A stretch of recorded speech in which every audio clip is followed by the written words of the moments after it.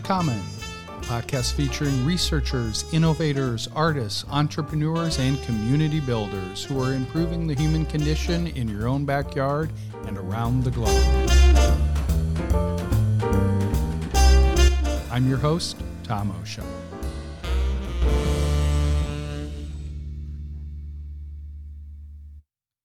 One of the trends that has been accelerated by the upending of the healthcare system by COVID-19 is a greater focus on the patient experience. The promise of telemedicine that had been just over the horizon for the past 30 years has suddenly come into focus as patients and their healthcare professionals have been forcibly separated, while the need for support and consultation has never been greater. Moreover, the patient-centered care, population outcomes, and equitable access are being heavily pursued by healthcare systems determined to use this catalytic moment to rethink their business models and reorient the relationship between doctor and patient. Innovation districts around the globe are looking for ways to infuse the healthcare system, particularly the patient experience, with the same kind of creative thinking and diverse innovation solutions that have brought us a dizzying array of medical breakthroughs over the past several decades. Many have realized that scientific progress and patient experience are not always in alignment, with the danger being that patients who are confused, intimidated, or just plain frustrated often give up before receiving the proper diagnosis, treatment, or medication. As former Surgeon General C. Everett Koop said, "Drugs don't work in patients who don't take them." The good news is that several innovation districts are beginning to apply the same design thinking principles that have been at the forefront of leading product design and are applying them to the patient experience and the delivery of care in leading medical centers around the country. My guest today has been at the forefront of human-centered innovation and stakeholder advocacy for over 30 years. David McDonald is a healthcare anthropologist and entrepreneur and the CEO and founder of Lift, a research and design agency focused on patient engagement and empowerment. His firm helps healthcare and life science companies better understand the people they seek to serve by approaching product marketing and patient education and empowerment through a human-centered lens. I first met David when he founded Project Lift, an early-stage healthcare innovation and business incubator operated out of Wexford's Converge Miami project with the University of Miami, and I've been following his thought leadership ever since. In June, he published his first book, What's Their Story? Anthropology, Design Thinking, and the Rebirth of Healthcare Marketing. It is a fascinating read, and he joins me today from his home in Jupiter, Florida, to share some of his perspective and lessons from the book. David, welcome to the Commons. Tom, thanks for having me. How you doing, buddy? I'm doing well, and it's so good to have you on. Congratulations on your book, What's Their Story? Give me a little bit of background. Why the title, and what's the book's central thesis?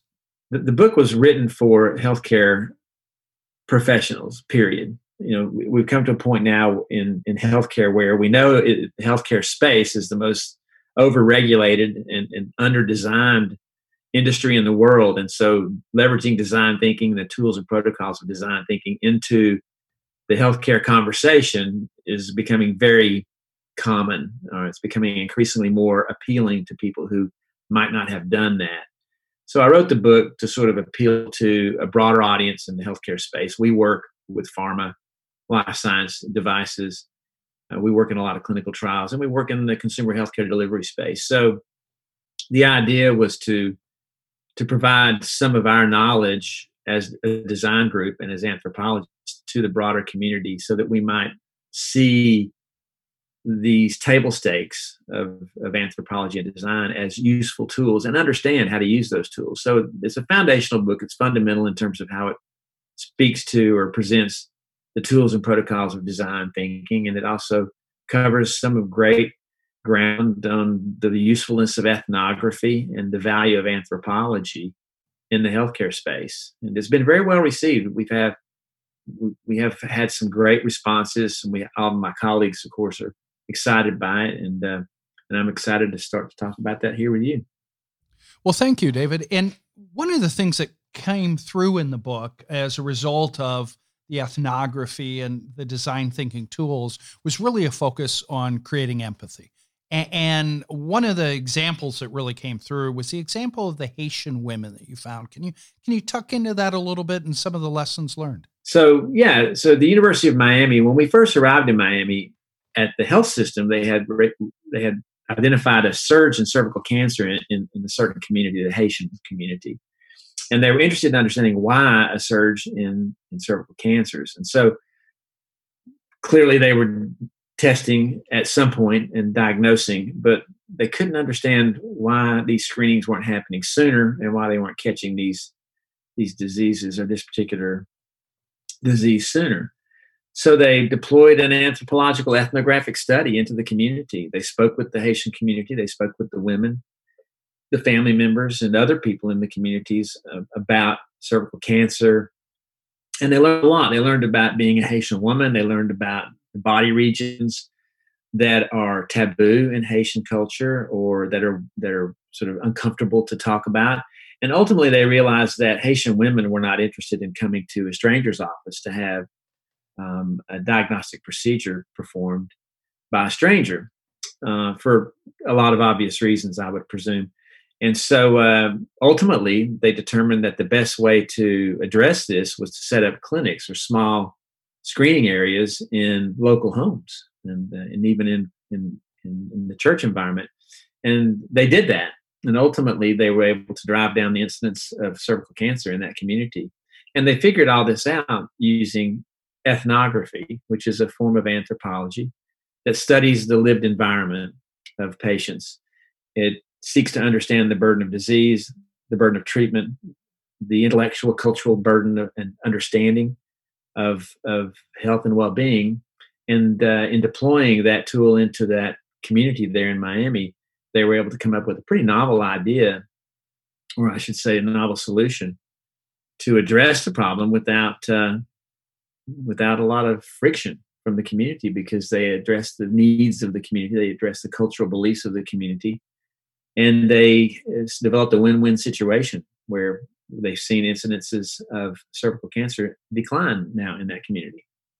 Yeah, it's a fascinating example, and I think one of the words that came out most clearly to me was just the word context, right? Giving context to a person's experience and being with them in that, as you say, that lived experience within their daily life. So how does context then relate to the larger, more complex academic medical center or teaching hospital that you might find in an innovation community in Miami or Philadelphia or one of the other knowledge communities around the country?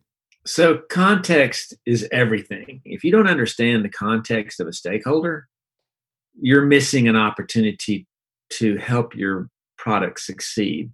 And I'll give you a more tactile example of that we've worked on, you and I, again, at the University of Miami, where you and I met.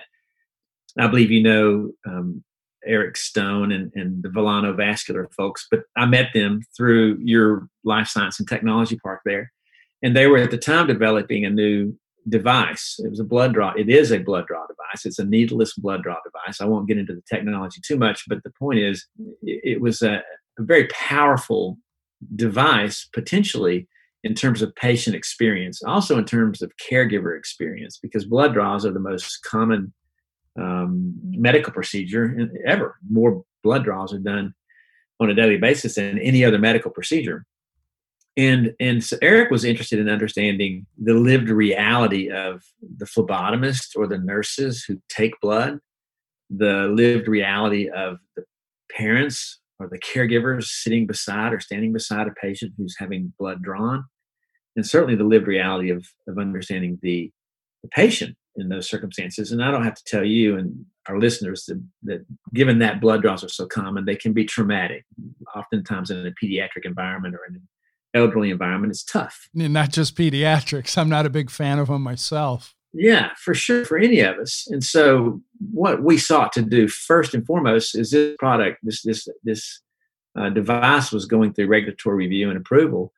Eric deployed us out to really understand the lived experiences around these stakeholders. And that gave us the ability to do two things. It gave us the ability to craft a brand and a message when he finally got across that sort of valley of death and into, advanced commercial activities. It gave us the ability to build a great story for the brand, but it also gave us stories that served him well in terms of fundraising. And so it was a win-win across the board for him, but it really shed light on the value of such a simple change in the clinical environment. And now the company is seeking to commercialize it at scale, and it's really about changing the way hospitals do business. But that little change creates so much positive impact. And I think Eric knew early on, if we understand the stakeholder emotions and the drivers of stakeholder sort of reality, if you will, he would have an advantage when it came to the commercial part of his strategy. It's fascinating because you also explain, as I looked at it, it's not just a transaction. I'm getting blood drawn, I'm having an intervention, but you talk a lot about mapping, right? And the mapping of a journey.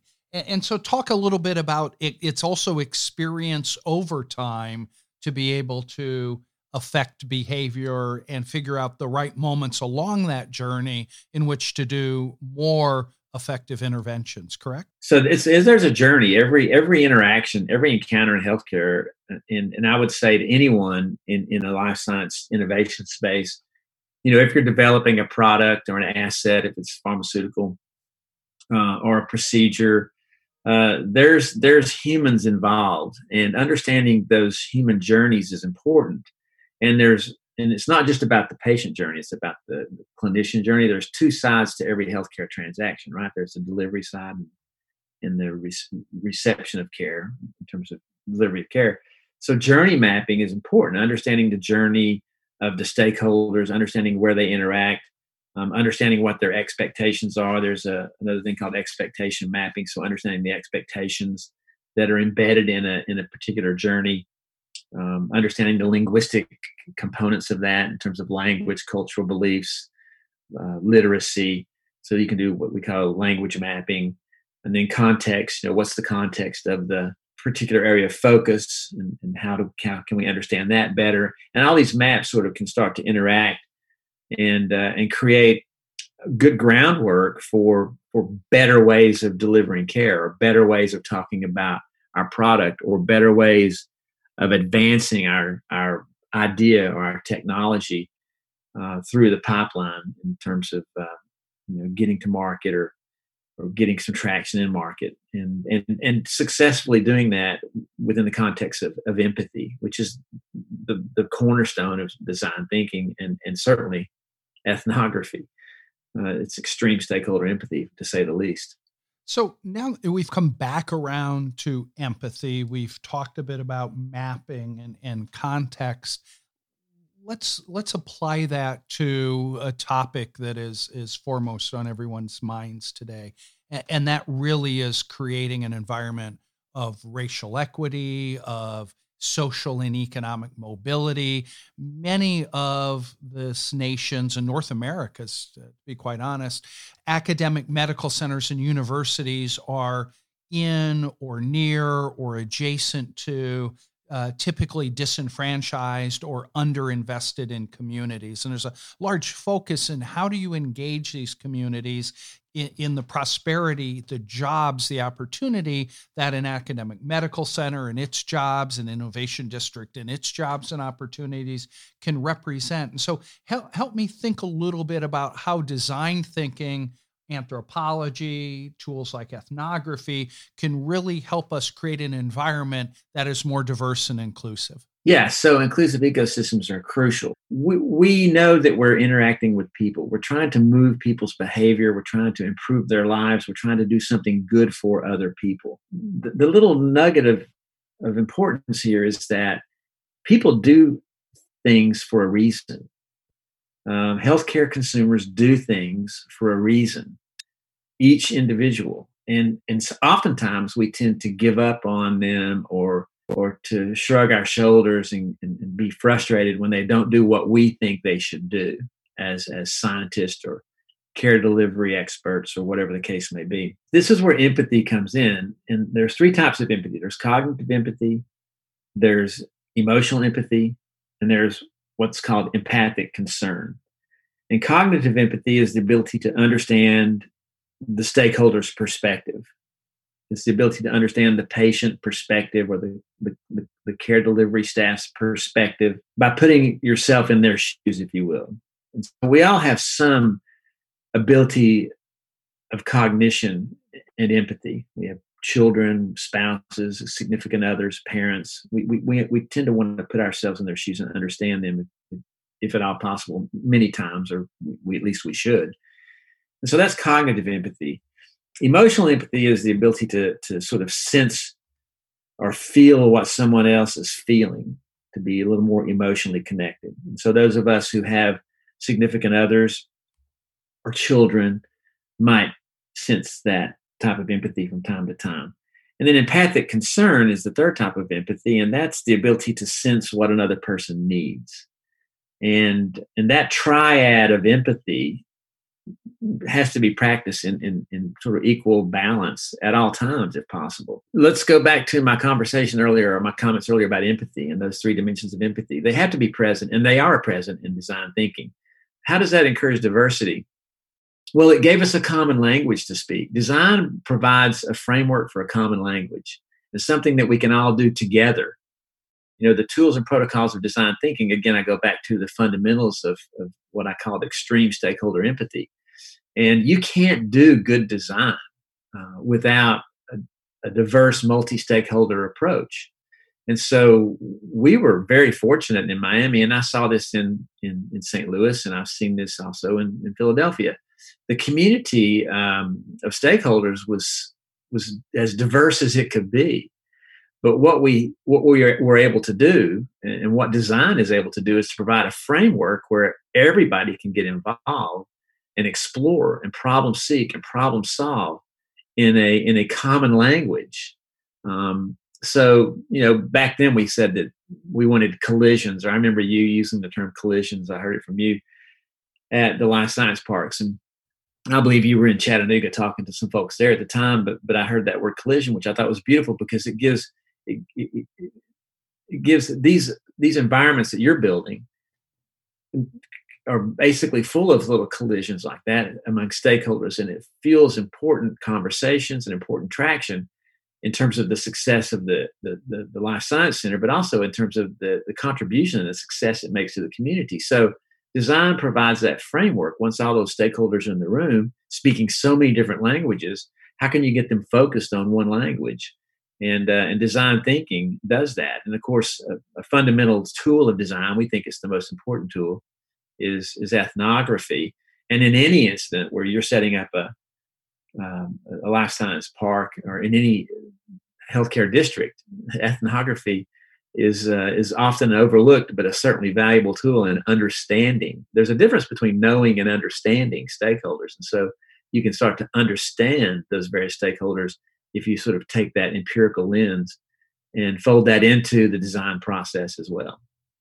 That's a fascinating perspective and great advice in how we're really thinking to better and more authentically engage with communities that are adjacent to the universities and their academic medical centers and the knowledge communities that are coming up around them. So let me move to another thing I thought was kind of fascinating about the book, and this is probably basic for you, but goes kind of eye-opening for me, was as I thought about elements of design thinking: empathize, define or redefine, ideate, prototype, test and iterate and reiterate. In a lot of ways, it follows what happens in a university research lab or a clinical research environment. And so research is all about improving the human condition. So can you give me examples of design thinking or ethnography in action as kind of a component of the research enterprise itself? One example. So the process of design thinking, you talked about that circular: empathize, define, ideate, prototype, test, iterate, go back through the circle again. This is nothing I mean, in design thinking is certainly not something that I hold the corner in the market. It's a very important tool that's been around since probably the 60s or so. And it's becoming more and more valuable in the healthcare space, even in drug development or clinical trials. And so the first example I would give you would be a project we did called Limit JIA. We did it with a JIA, juvenile idiopathic arthritis, pediatric arthritis, if you will. And so we were asked to help them do a better job understanding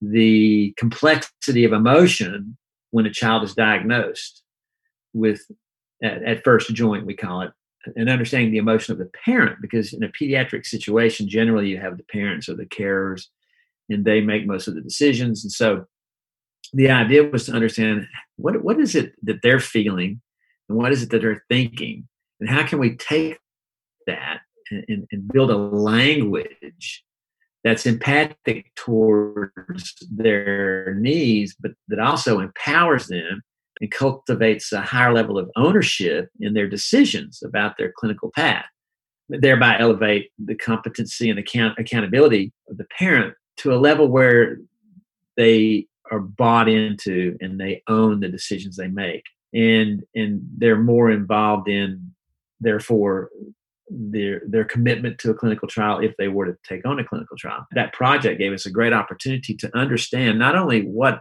clinical trials look like in drug development, but also what the stakeholders, especially the patient stakeholder, looks like within the context of a clinical trial at a very emotional point in time.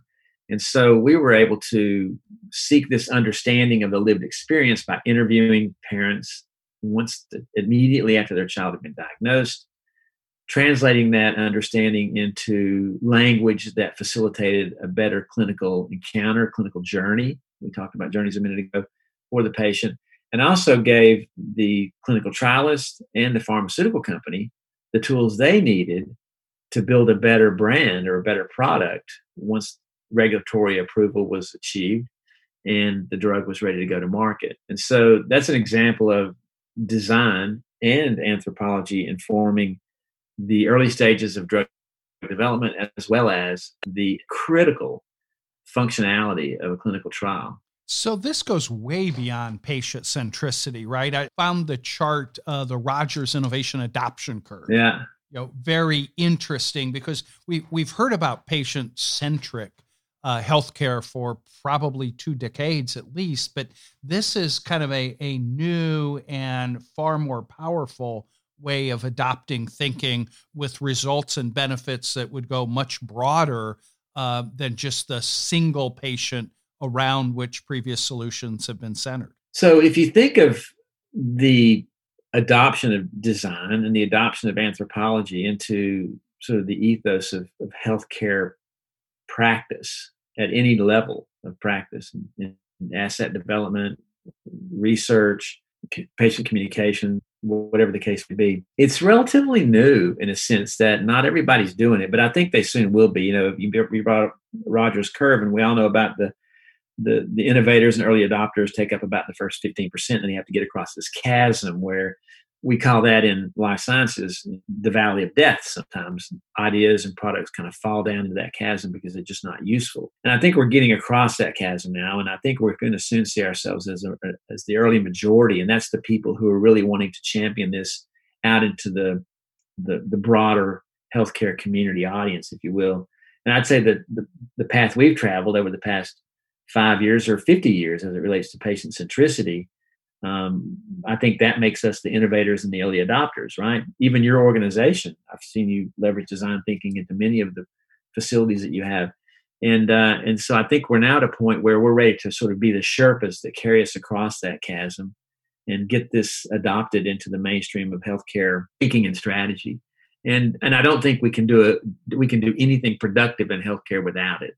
You talked about equality earlier, and we talked about drug development or asset development, product development, device development, patient experience design, whatever the case may be, communication, education, marketing. You can't do it without an empathic point of view or an empathic lens. And you can't take what you learn through empathy. You can't take empirical data and just let it sit on a shelf. You have to organize it. You have to thematically put it to work. And the best way to do that is through the lens of design thinking.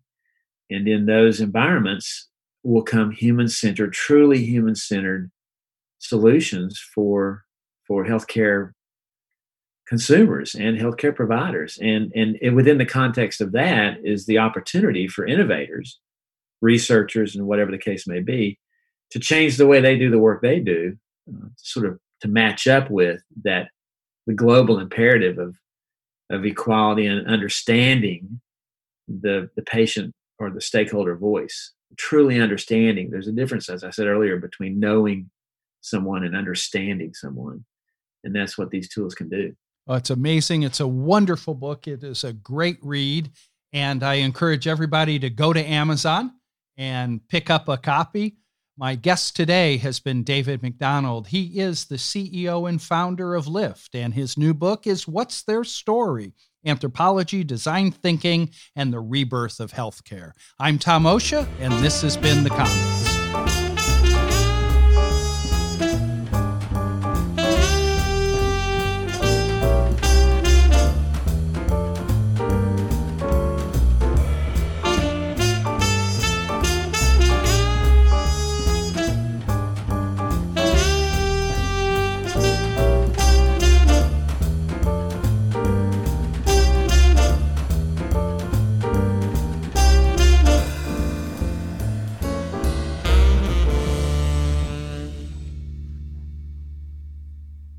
The Commons is a production of Wexford Science and Technology, LLC. The views and opinions expressed are solely those of the host and guest.